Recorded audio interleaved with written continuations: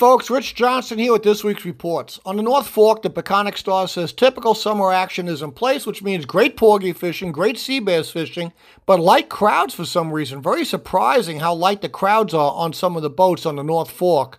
And again, very surprising for such good fishing. Local porgy fish remains awesome, and if they have a big crowd, they head to Montauk where one drift fills the boat. He was on his way home early today, as he is every day. It really can't get any better for the porgy fishing. And again, Montauk when the boat is crowded, or locally when it's not, and they're catching some sea bass in there as well. Richie Jensen of the Nancy Ann Charter Boat reports typical August hot weather fishing, with things remaining the same but changing a little bit. Lots of big sea bass and porgies around with a decent amount of bluefish. Some of these are real big ones now when you find them. Now we start to see some keeper striped bass mixing in again. These will be the slot limits between 28 and 35 inches mixing in with these big bluefish.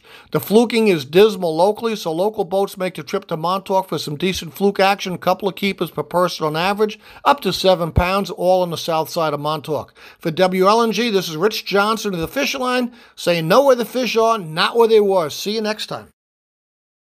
Hey folks, Rich Johnson here with this week's report. In Montauk, not much has changed, although the striped bass still seem to be hanging on the southwest ledge and over at Block Island, and this is where the best action seems to be. Fluke fishing in Montauk is still very solid, and again, the plain, unadorned rig is working best. Some good fish of 5 to 9 pounds around, and porgies and sea bass abound everywhere in this area, and you have to be in a coma not to be able to catch limits of either porgies or sea bass. In the Amagansett area, Harvey at the tackle shop says we're in the summer doldrums now with the summer heat. They opened up the Sag Pond Cut midweek, and the striped bass really showed up here for anglers, and now there's shadow all over the beaches as well. On light tackle, small plugs, and tins. Some thimble-eyed mackerel showed this week, and this is a mackerel that looks like the normal Boston mackerel, but the flesh is white and delicious like a Spanish mackerel, not the normal Boston mackerel. A few fluke off the beaches as well, and some small stripers at White Sands Beach on the ocean side of Amagansett. So bonita showed up in Napeek Bay, which means false albacore should be here any day. Snappers are larger now and good fluke bait size and easy to catch just about anywhere.